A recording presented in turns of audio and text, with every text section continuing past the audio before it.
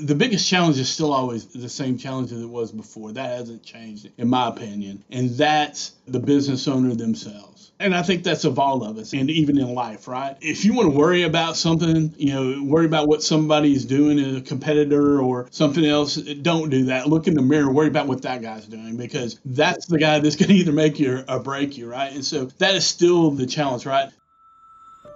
It's no secret that the coronavirus is affecting all of us as individuals. But the effect it's having on business, especially small business, is unprecedented. If we're going to survive this, we need resources and we need each other. We can't do it alone. I'm Jesse Torres, and this is Hack My Business. With my background in economic and workforce development, disaster preparedness, and general business strategy, I know I can help you navigate this scary time in your business and beyond. It's all about resiliency. We'll have invited experts to help us navigate through the current noisy landscape of resources and programs that are being made available today and who will be able to prepare us for tomorrow. Let's do this together. I'm Jesse Torres, and this is Hack My Business. Hi, and welcome back to Hack My Business. This is Jesse Torres, creator and host of Hack My Business, back with you all once again to talk about the great, wonderful, wide world of entrepreneurship. Today, I am joined by Tim Holtkamp, who is a small business advisor with the Small Business Development Center out of McClellan, which represents our services Central Texas. And I'm really excited to be talking with Tim today. Tim, this is the first time that we've had an SBDC advisor on the show. We're going to be digging in with you all things business advising and what it means to be providing support in that kind of way to entrepreneurs. But just really delighted to have you on. I had a chance to meet Tim at the National Small Business Development Center conference a couple weeks ago, where he was in our session around podcasting. And so just really thrilled to be joined by Tim. Tim, welcome to Hack My Business. Yeah, Jesse, thanks. I really appreciate the opportunity to talk to you. And yeah, I feel honored that I'm the first SBDC person you've had on here. So I kind of broke that, I don't know what you call it, dirt ceiling or what, I don't know what, but whatever that ceiling is, I'm glad to be a pioneer on your podcast. Definitely. I like that. Dirt is like not highfalutin as the glass, I guess, but yeah. Yeah, glass is too fancy for us. Well, it's great to have you on. Good to see you again. I always like to start my conversations with getting an insider look into, my guest's own path, so really curious about what was the path that led you to become a Small Business Development Center advisor? I don't know. We'll back up as far as what got me there. I've been an entrepreneur for quite a while, most of my life, I guess. I started off, bought my first piece of real estate, rental property, when I was in high school, became the youngest real estate inspector in the state of Texas at the time. And then shortly after that, me and my wife bought a daycare center, ran that for a number of years. There's probably not some way to operate a business or start a business or anything that I haven't looked at or tried or partnered with somebody. So now I will say I've begun to coalesce around, mostly in my career, residential real estate related businesses. Kind of my main vocation was a mortgage company that I owned and operated for about 15 years. Also, clearly done, built some houses and did some house flipping and that kind of stuff. Partnered with a guy down in Houston with a construction company just prior to coming on here. Also had a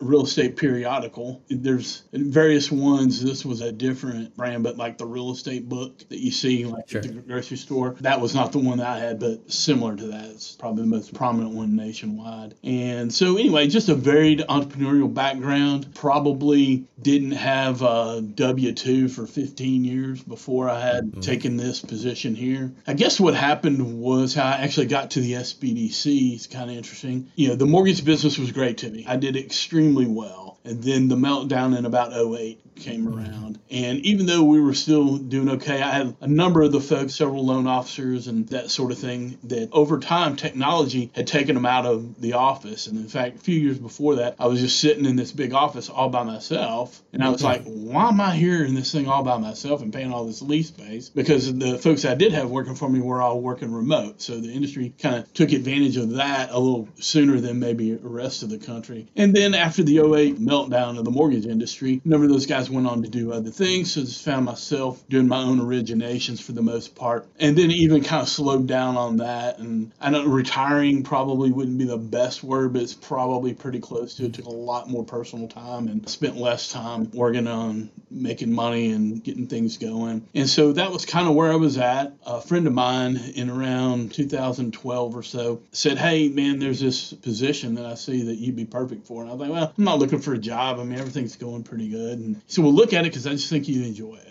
Okay. So that went by for a while. A month or two later, I looked at the position and I was like, hey, this does sound interesting. It was a business advisor for the Small Business Development Center. And so I called up the director, he's the same guy as my director now, and I said, hey, yeah, can you tell me a little bit about this position? He's like, well, we work for a college and there's a system. And so if you fill out an application and all of that, then I can tell you about the job. So I was like, yeah, okay. So filled out the application because I was just interested in knowing about it. So I filled out the application and turned it in, and then I guess a little bit of time went by and I called him back up and said, hey, turned in an application. Can you tell me about it? He's like, well, we need to interview you anyway. And so you can just ask whatever questions you want to in the interview. So, well, you just do it that way. I was like, well, okay. All right, let me do that. So we did, they were asked questions of me. I asked, typical job interview. Then after that, they just offered me the job. And I was like, well, you guys kind of slid this in on me without me really knowing what happened. But it's been wonderful. I've been very, very pleased. It's been quite rewarding. But yeah, that's kind of how I got here. Yeah, I love it. It's always so interesting. As you know, I used to operate a network of small business development centers, and how people find their way to the program is always so interesting to me, especially, coaxing people from the corporate world, right, or the entrepreneurship world. That's really interesting. Thank you for sharing that. What do you do, for the SBDC? How do you support small businesses? What does that look like? Yeah, so it is extremely varied. Okay. And it's very customized for the individual. See, that's the great thing about one-on-one counseling or advising is that you can customize that product. Because let's face it, there's no information that I don't know or that anybody doesn't know that's out there on the internet somewhere, right? If you can find it. But it's not set in a format by which is direct for what you need and what you want. And there's no feedback when you're watching a YouTube video. I mean, you have to sit through, 20 minutes of something that you already knew about or didn't care about or didn't pertain to you exactly just to get to the couple minutes that you really wanted to know. And so that's the value of having an advisor, and particularly somebody that has some experience. And so we can take them from wherever they're at to where they want to be and advise along the way. So most of my clients are broke up into a couple of different categories. People who want to start a business, which is there's more of a number of people there that I interact with. And then the other ones are ones that already have an existing business that are either looking to acquire some financing to expand or to refinance or just multitude of reasons. Everybody's got trouble attracting employees right now, right? So, or whatever the circumstances may be. And so that's where I spend more of my time, but there's less of those people. Right. Somebody just thinking about starting a business that may or may not actually do it. An hour or two session can, take care of them, and, they may or may not even come back. And it's funny because I've been here about 10 years and they will come in, do that. I won't hear anything from them a few years later. Now they're ready to do this idea, or they come with a different idea, or they kind of tried that but didn't pay attention or didn't do some of the things that I said, and some of the things that I told them would happen if they didn't happen. And so they come back going, hey, got this other idea now, and if I listened to you, that other one might have been a little better, but so now I'm back. So can you tell me again what you said? It's like, well, okay. And so just kind of helping them with those things. I mean, we do help people with marketing plans, marketing tips, help people with financing, getting themselves together for that. We help people with acquiring businesses. We've probably been doing a lot more of that, I would say, in the last 5 years than I did in the first 5 years. And then also helping people get prepared to sell a business. It's not that uncommon that somebody wants to sell this business. They have an idea of what it's worth, and that may not be accurate, or they may have been taking some tax deductions that might not have been, appropriate, and, that kind of collapses the cost, because probably the number one factor is in the value of your business is what your free cash flow is after you pay all your expenses, right? So, and if you're throwing a bunch of expenses in there, even though they may be legitimate, there may not be. So for instance, got a great example. A friend of mine has a business and he pays his dad to come up there and work, and it's essentially it's a way of subsidizing the dad's retirement income. Let's face it, that business would not have to have dad there, straightening up, putting the trash out, that kind of thing. But it's a legitimate expense. He's legitimately there. But if I was going to acquire that business from him, I wouldn't need dad. And they don't think about those things when they get ready to sell one. So we spend a lot of time with that kind of stuff as well. And legacy planning. How do we hand this thing off to the next generation if they want it? And what needs to be done to do that? How do we cash some out? And it's not unusual that an entrepreneur have, everything that they own tied up in this business. Like that's most of their net worth. And so, yeah, you want to pass on to the next generation, but you need to live and eat in retirement, right? So, how do we get that structured so that, that can take place and you can make it as smooth on them, and then you can get the cash flow out that you need in order to retire, basically. I mean, even in your response, you can tell the breadth of the work, right? From everything from marketing, right, to financial planning, to business transition. For our listeners who may not be familiar with the Small Business Development Center network, I mean, that is the strength of the program, the ability for the advisor to really truly advise on a number of different topics. In a previous life, after my stint with the SBDC, I was the small business advocate for California. And one of the best things about my job was that I had an opportunity to go around to the different parts of the state and get to know the small business community there. And, California, a giant place, and every community was so different. And so I have family that lives in Texas. I have family in Houston and El Paso, and I still feel like I don't even have a great sense of the entire state of Texas. But would love to learn more about your community. What is your small business community all about there in Central Texas? What would I find if I went and visited? Well, I mean, quite a bit of diversity. And our particular regional service center, because, every inch of the country is covered by a SBDC regional service center. Okay. Our particular one, from one end of it to the other, we basically cover everything from Fort Worth down the 35 corridor to Austin. So it's about 160 miles from one end of it to the other. Okay. And so it's a pretty good size territory, at least geographically. There's three kind of major community hubs within it. So one is kind of the Johnson County, which is just south of Fort Worth, which literally where there's one town called Burleson there and another town on the other side of the county line called Crowley, and you would not know. The line goes through a subdivision, in some places. So, I mean, it's like you literally don't know where it starts and stops. And they're sitting right on 35. So it's very much a suburban environment. I mean, literally, it is a suburban environment. So, we have that kind of an influence. And then as you go out in that county and then down to like Hill County, where Hillsboro is the largest town of maybe 10, 20,000, and maybe off a little bit, but nonetheless a very small town and by far the largest town in that county, right? And then Bosque County is the same thing, very rural, very agricultural, and those sort of things that interact with that. Then you kind of the center of our district is McLennan County, and that is basically Waco with a number of suburbs around Waco. And Waco is the dominant city within that county, right? And so it very much, we have a mix. It's a town of around Waco itself proper is probably 130 or 40, something like that. I haven't seen the last census numbers. And we're looking at about 200 something thousand in the county, right? So not really big, but certainly not small. Okay. We have a number of things here. We have Baylor University, a major D1 university. They got close a couple of times. They're making the football playoffs. We've had some national championship girls basketball teams. If I'm not mistaken, I think we're reigning national champion basketball right now. But anyway, so, you have that big focus there, kind of a college town. We also have recently started pretty much a tourism industry in that there was a show on HGTV called Fixer Upper, and it was based here in Waco. And then they transitioned that over a period of years into an actual network. What used to be the DIY network, it's a Discovery subsidiary, is now the Magnolia Network. And that happened recently. They have a large, they call it Magnolia Market. They sell some wares and various things that's right there. They have a restaurant that's down. They have a little coffee shop as well and a lot of other things going on. And so it brings about 2 million, give or take, into Waco a year. And then, Baylor probably brings around 600,000, right? So, but still GDP is still pretty well mixed. It's about 20% of our GDP for the county. Aerospace, we've got an aerospace industry here. And then government, of course, the colleges and education, that sort of thing, big chunk of it. So it's fairly diverse here in Waco. Then you start heading down south of here to our Temple, Belton, Killeen area, which is, it's Bell County, which is a completely different sort of demographic, right? We have the largest actual military base as far as geographic size in the continental United States, Fort Hood down there.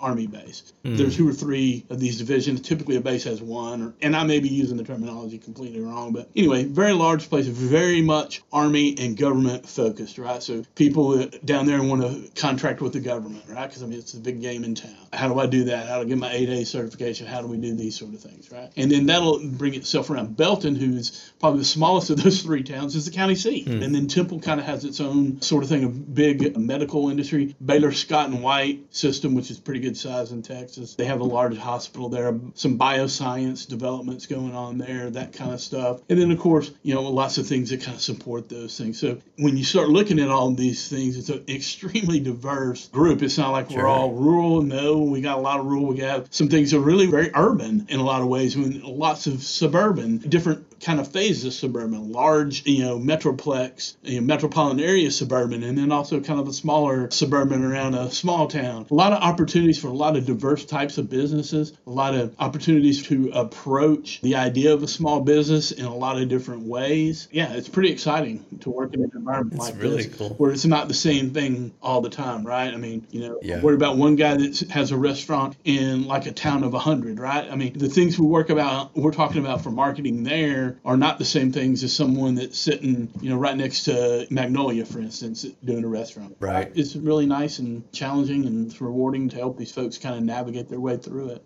Yeah, I mean, the diversity is really astounding. I didn't realize that, especially the interesting element around, film, television production, right? Something being dropped in, right? And how that kind of spills over. I mean, we obviously have that quite a bit here in LA. You can see just like the world that gets created around the entertainment industry that people don't really see, the production elements and all that. Given the breadth and the diversity of the people that are likely to come to you, then, that becomes like my next question, which is around how do you then build an effective advisor relationship with the business, knowing that they can come from all types of different fields, different backgrounds. What makes an effective relationship where you may not be the expert in their field, you may not be the person that understands everything how to do Department of Defense contracting, right? How do you establish that kind of effective relationship? Well, certainly you lean on other partners, right? And other things. So we have PTAC that services our area out of the Dallas-Fort Worth area. And so for the government contracting that gets a little more intense, we can partner with those folks. And so also leaning on other people that have a variety of experiences and that sort of thing. But having said that, though,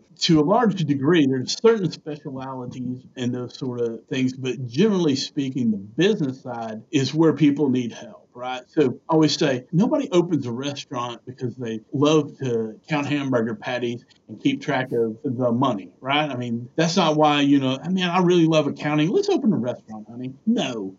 I want to make food. I want to present food. I want people to tell me that my food's great. I mean, that's why you're there. The accounting piece is just something that has to be done to, settle up with Uncle Sam and to, just track my effectiveness of my product, selling a product that's actually going to make us some money and that sort of thing, right? So that accounting issue or challenge is universal. Right, the same guy that's looking to do a government contract has the same sort of accounting concerns and tracking concerns, right? Hey, if I'm going to make this bid, I need to make sure that it's profitable. Just like if I'm going to make this hamburger, I need to make sure it's profitable. The fundamentals are the same. The application is what is different. So having a good, strong basis on the fundamentals of business. And I think that's one of the things that helps me, having had such a wide variety of different businesses that I've, from a daycare center to run a mortgage company, construction company, periodical, right? I mean, there's a lot of little differences, but the fundamentals were the same. I needed to market it. I needed to manage employees and manage the business. I needed to keep track of my numbers, and I needed to keep track of the key things, right? So, one of the big things that I tell people is get you a board somewhere like this whiteboard behind me and figure out what your unit is, right? So for like a restaurant, it's going to be the average ticket, right? And so you figure out what that is, and then you start off with how much am I going to need to make in order for this venture to be successful. Now, I'm not talking about, I want to be a millionaire and I need to do this. And I'm not talking about this thing doesn't actually have to make any money because, my wife's got a good job. I was like, well, I don't know how long you're going to have that wife if that's your attitude. But anyway, we need to come up with kind of, if you're not making at least this, I probably need to find another thing to do, right? So set up with that, right? Then we take that and then we divide that by, in a restaurant's case, it would be an average ticket. Right. And then I had somebody in the other day where, I had a private investigator. His was billable hours. Everything was based around that. So how many billable hours do you need to do? So whatever that unit is, so I call it a unit. Figure out how many units do I need to do this week. Certainly restaurants run on a week-to-week cycle. He could probably have gotten away once things get going, but he was just getting kicked off with a month-to-month cycle, but a week-to-week made a lot more sense. And you just put it up there and you go, okay, here I need to do 20 units a week, okay? I mean, and at the end of the week, you put it, I did 10 units, okay? So pretty easy to see we're not moving towards our goal with these kind of numbers. So how do I fix that this week, right? How do I sell more hamburgers? How do I build more units, right? And so, maybe I did 30 this time. Okay, great. I made up for it. Now I'm tracking even, okay? And then, maybe over a period of time, I kind of have a bank there of, I'm way ahead of my goal. Now I can go to my grandkids' football game, but if I'm running 30 units behind, maybe I don't need to do that. Maybe I need to be sending that effort to there to keep things going and get to where we need to get. So anyway. Yeah, I mean, and I think that's like a crucial part of the work is like really kind of focusing in, helping a business owner focus in on the fundamentals, right? I mean, they may think that how they're running their business is so different from anybody else, but at core, there's like essential processes, right? There's certain things that are relevant to any type of business, and helping them understand those principles, like breaking it down to a single kind of unit, right? So they really understand what's happening. I think it's really important. And that's the power of the SBDC, is the ability to kind of work with anybody that walks in the door and give them some great advice. I'm curious, because I'm sure you've worked with, hundreds, not thousands of business owners, over your career now. But what has been your proudest moment when you look back? What has been your proudest achievement? There's been just a ton of rewarding moments, right? I mean, you help somebody that didn't have a clue and you hold their hand all the way through the starting of a business and, getting it off. That's great. That's rewarding. That feels wonderful. And then you help a guy out of a really bad time, even if he's been around for 20 years. And then you come back and you see him, a year later and he's like, man, I just wouldn't be here without you. I mean, that's great, right? So it's hard to say. And I don't know if it's my proudest per se, but probably the thing that really stands out is during the pandemic, helping people through that process. I mean, everyone was incredibly scared. The government said you can't work in a lot of cases, right? I had a ton of salon owners and independents. Like, you just cannot legally do what you have been doing to make a living. So it's got to be a restaurant owner, same thing, right? And so helping them navigate the process of some of the disaster relief funds and that sort of thing was great. Now, it was extremely taxing. I mean, I was working from 6 in the morning to 9 at night, and then people were still calling me, after that a lot of times. That had my cell phone, right? Because I don't hide that. That time I kind of wish I would so I could get some sleep. Yeah. But, this is a critical time. It's not going to last forever. To be honest with you, I don't think I really did anything for them as far as telling them the same stuff they already kind of knew. But the power is being able to reassure them that this isn't going to last forever. You are going to be able to access some funds that will help you, and you need to just figure out how we're going to get through this next week, and then figure out how you can get through that next week, and after a while maybe we can get back to the way things were before. And so that was probably my probably most memorable situation. Yeah, absolutely. I mean, just the tremendous amount of work, big kudos to you and to the team. It was a very, really challenging period. And, for folks that, who may have never used an SBDC before, again, it's a free resource. You get free one-on-one advising. And sometimes you're right, man. Sometimes just the voice in the dark that's just helping you stay motivated, stay focused, and just a shoulder to kind of lean on when you need it. So, and sometimes all you just want to do is just have a good conversation with somebody who's been there, done that, and can reassure you.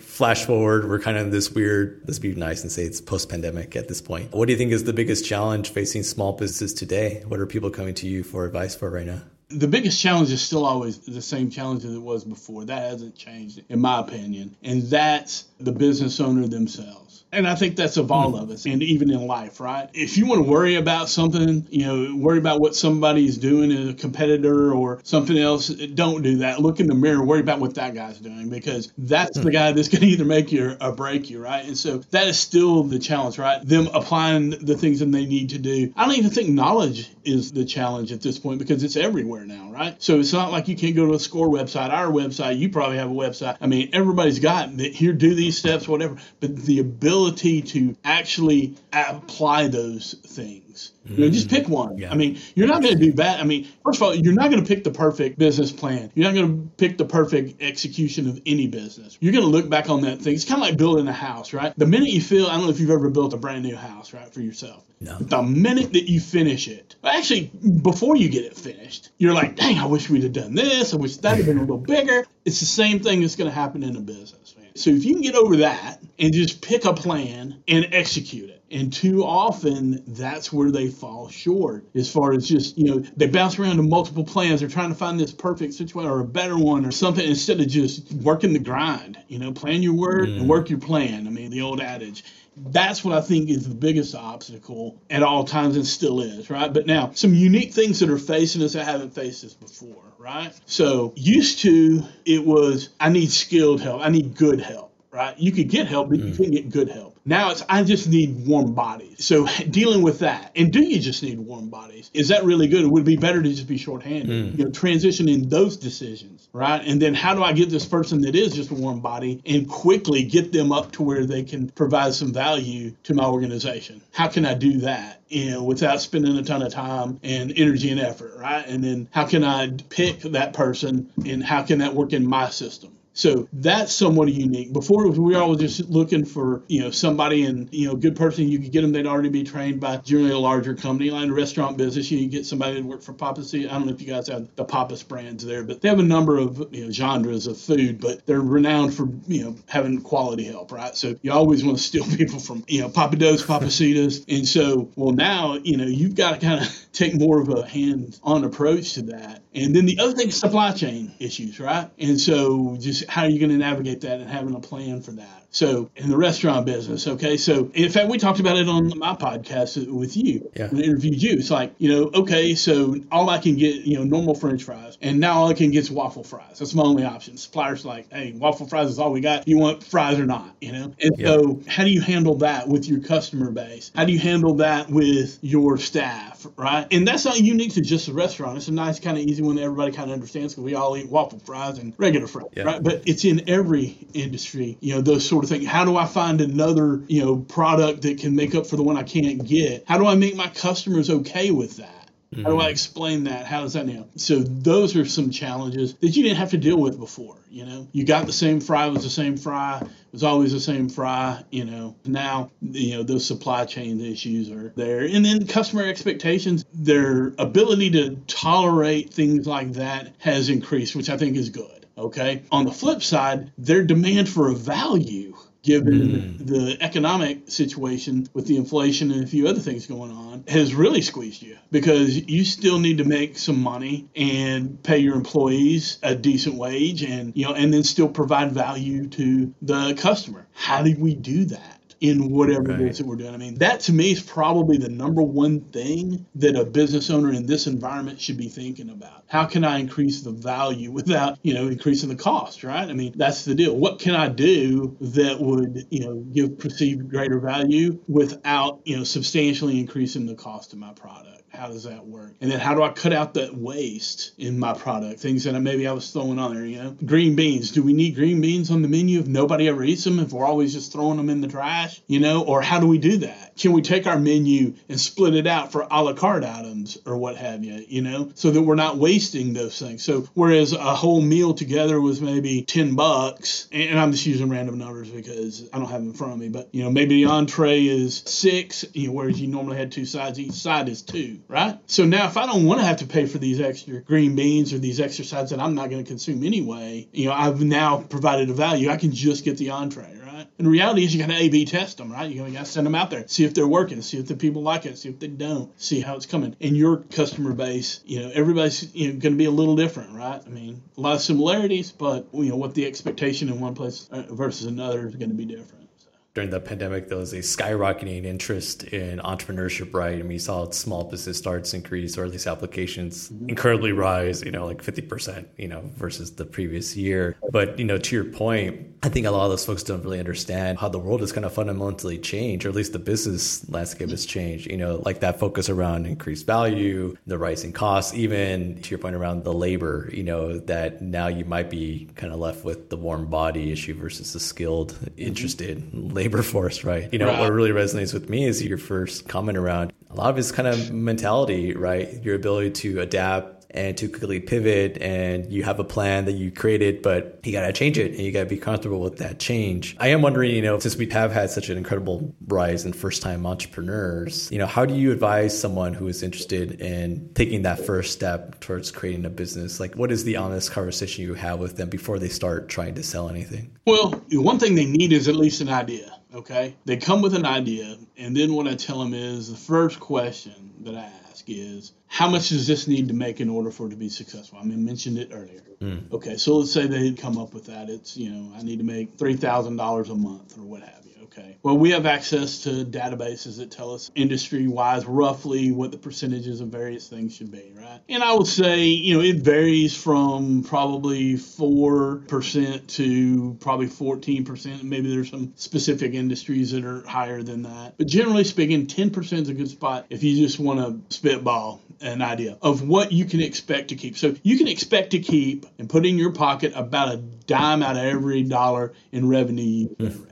Right? So we start with that, okay? And I make it tailored to the industry, but let's just do that, right? So if I want to make $3,000 a month, I need to generate $30,000 in revenue, okay? So now, whatever it is, let's say it's a coffee shop, right? So if it's a coffee shop and I need to do that, now we start taking a look and we just start kind of breaking it down. It's like, okay, so how much are you going to sell your coffee for? All right. What do you think the average ticket's going to be? Okay, it's going to be, $6. We divide that 30,000 by 6 and we go, okay, does it seem like you can sell that many cups of coffee? Right? You break it to a unit. Does that seem feasible? Well, I don't know if I can sell 200 something cups of coffee, whatever it is, right? And if so, then we start building the whole plan off of that.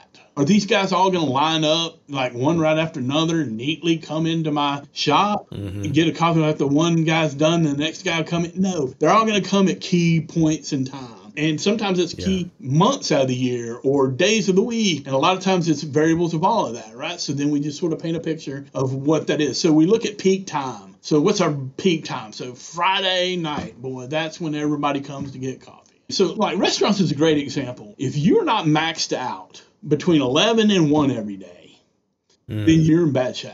If you don't have every table full and everybody's, screaming like a banshee, you are probably having trouble because that's your window in most restaurants. Even dinner, if you're a lunch restaurant, breakfast is a little more spread out, but lunch is very concise. Dinner is a little more spread out. Lunch is pretty concise. And even if you're a breakfast place, you roll into lunch. Dinner places a lot of times have lunch. So lunch is generally one of your highest capacity. You need to put the most amount of product out during that 2-hour window. And so how many employees do I need, right, for the coffee dough? How many Keurigs do I need lined up out here, right?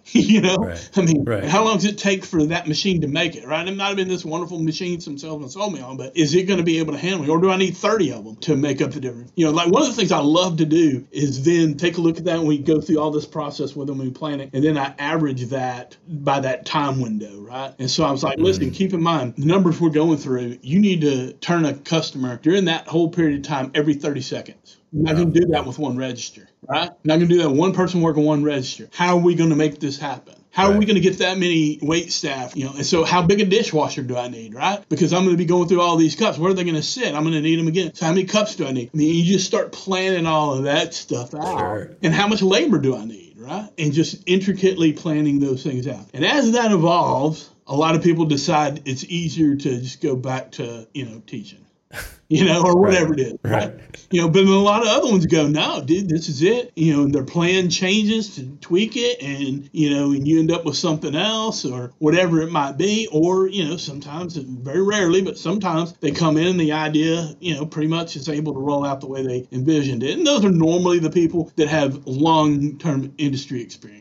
I can almost guarantee you, if you don't have long-term industry experience and you're coming in, you want to open a restaurant or whatever it is, that by the time we go through this process, your idea is going to be considerably different than what you had in your mind that you were wanting it to do and be. And so, in order for it to be functionally effective and make you the kind of money that, you need to make. And we can't just be maxed out at you making $3,000 a month. We need to have capacity. Because if we're maxed out and that's all you can do, then, it's 3,000 now, but it might need to be 4,000 in the future, right? So we need to build in the ability for there to be capacity. And then what does all of this infrastructure cost? And how much money do you have? How much are we going to have to borrow? How much are we going to get from investors? But it's just that whole process, just digging through that. That's how we start with how much money do you need to make? And then we end up with, a plan at the end of that.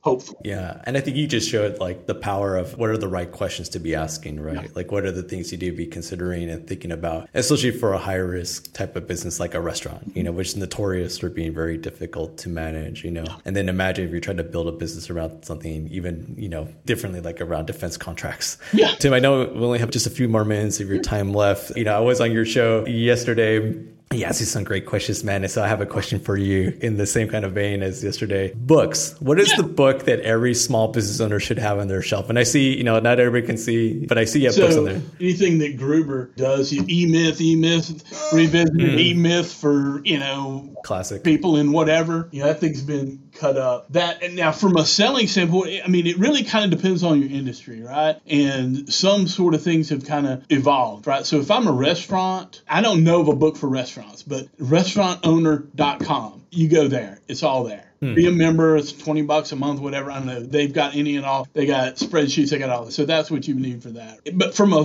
business philosophy standpoint, it's an older book by Tim Ferriss. It was called The 4-Hour Work Week. I think that from the systems, if you start with that one and then get into some of the E-Myth type stuff, setting up systems, that's so critical in running a business and particularly being able to scale it. That's, very critical. Everything I do is kind of custom, so it's kind of hard to say that everybody kind of needs different stuff. But, of course, those things, marketing, I've got a really old one that I love, 101 Ways to Promote Yourself by Riley Pinsky. I love that one. If you're doing a large ticket item and sales is a big approach, Spin Selling, S-P-I-N-N. Spin Selling. And the handbook. The book's good too, but you need the handbook. It's a separate little paperback. It's a little thinner, but it'll bring you through that deal. And if you have any kind of thing where you're making a sale, it's incredibly valuable. And then, it just kind of goes from there. But That's great. Thanks for sharing those resources. I know, so the SBDC is the national program, and probably the best way that people can access there is you go to sba.gov and then you can get connected to whatever the local center is closest to you. But definitely want to give you a chance. I know that you have a show. Definitely want to give you a chance to talk about that and how people can connect with you and connect with the McLennan SBDC. Sure. So tell us all about how people can connect in with you. Okay. So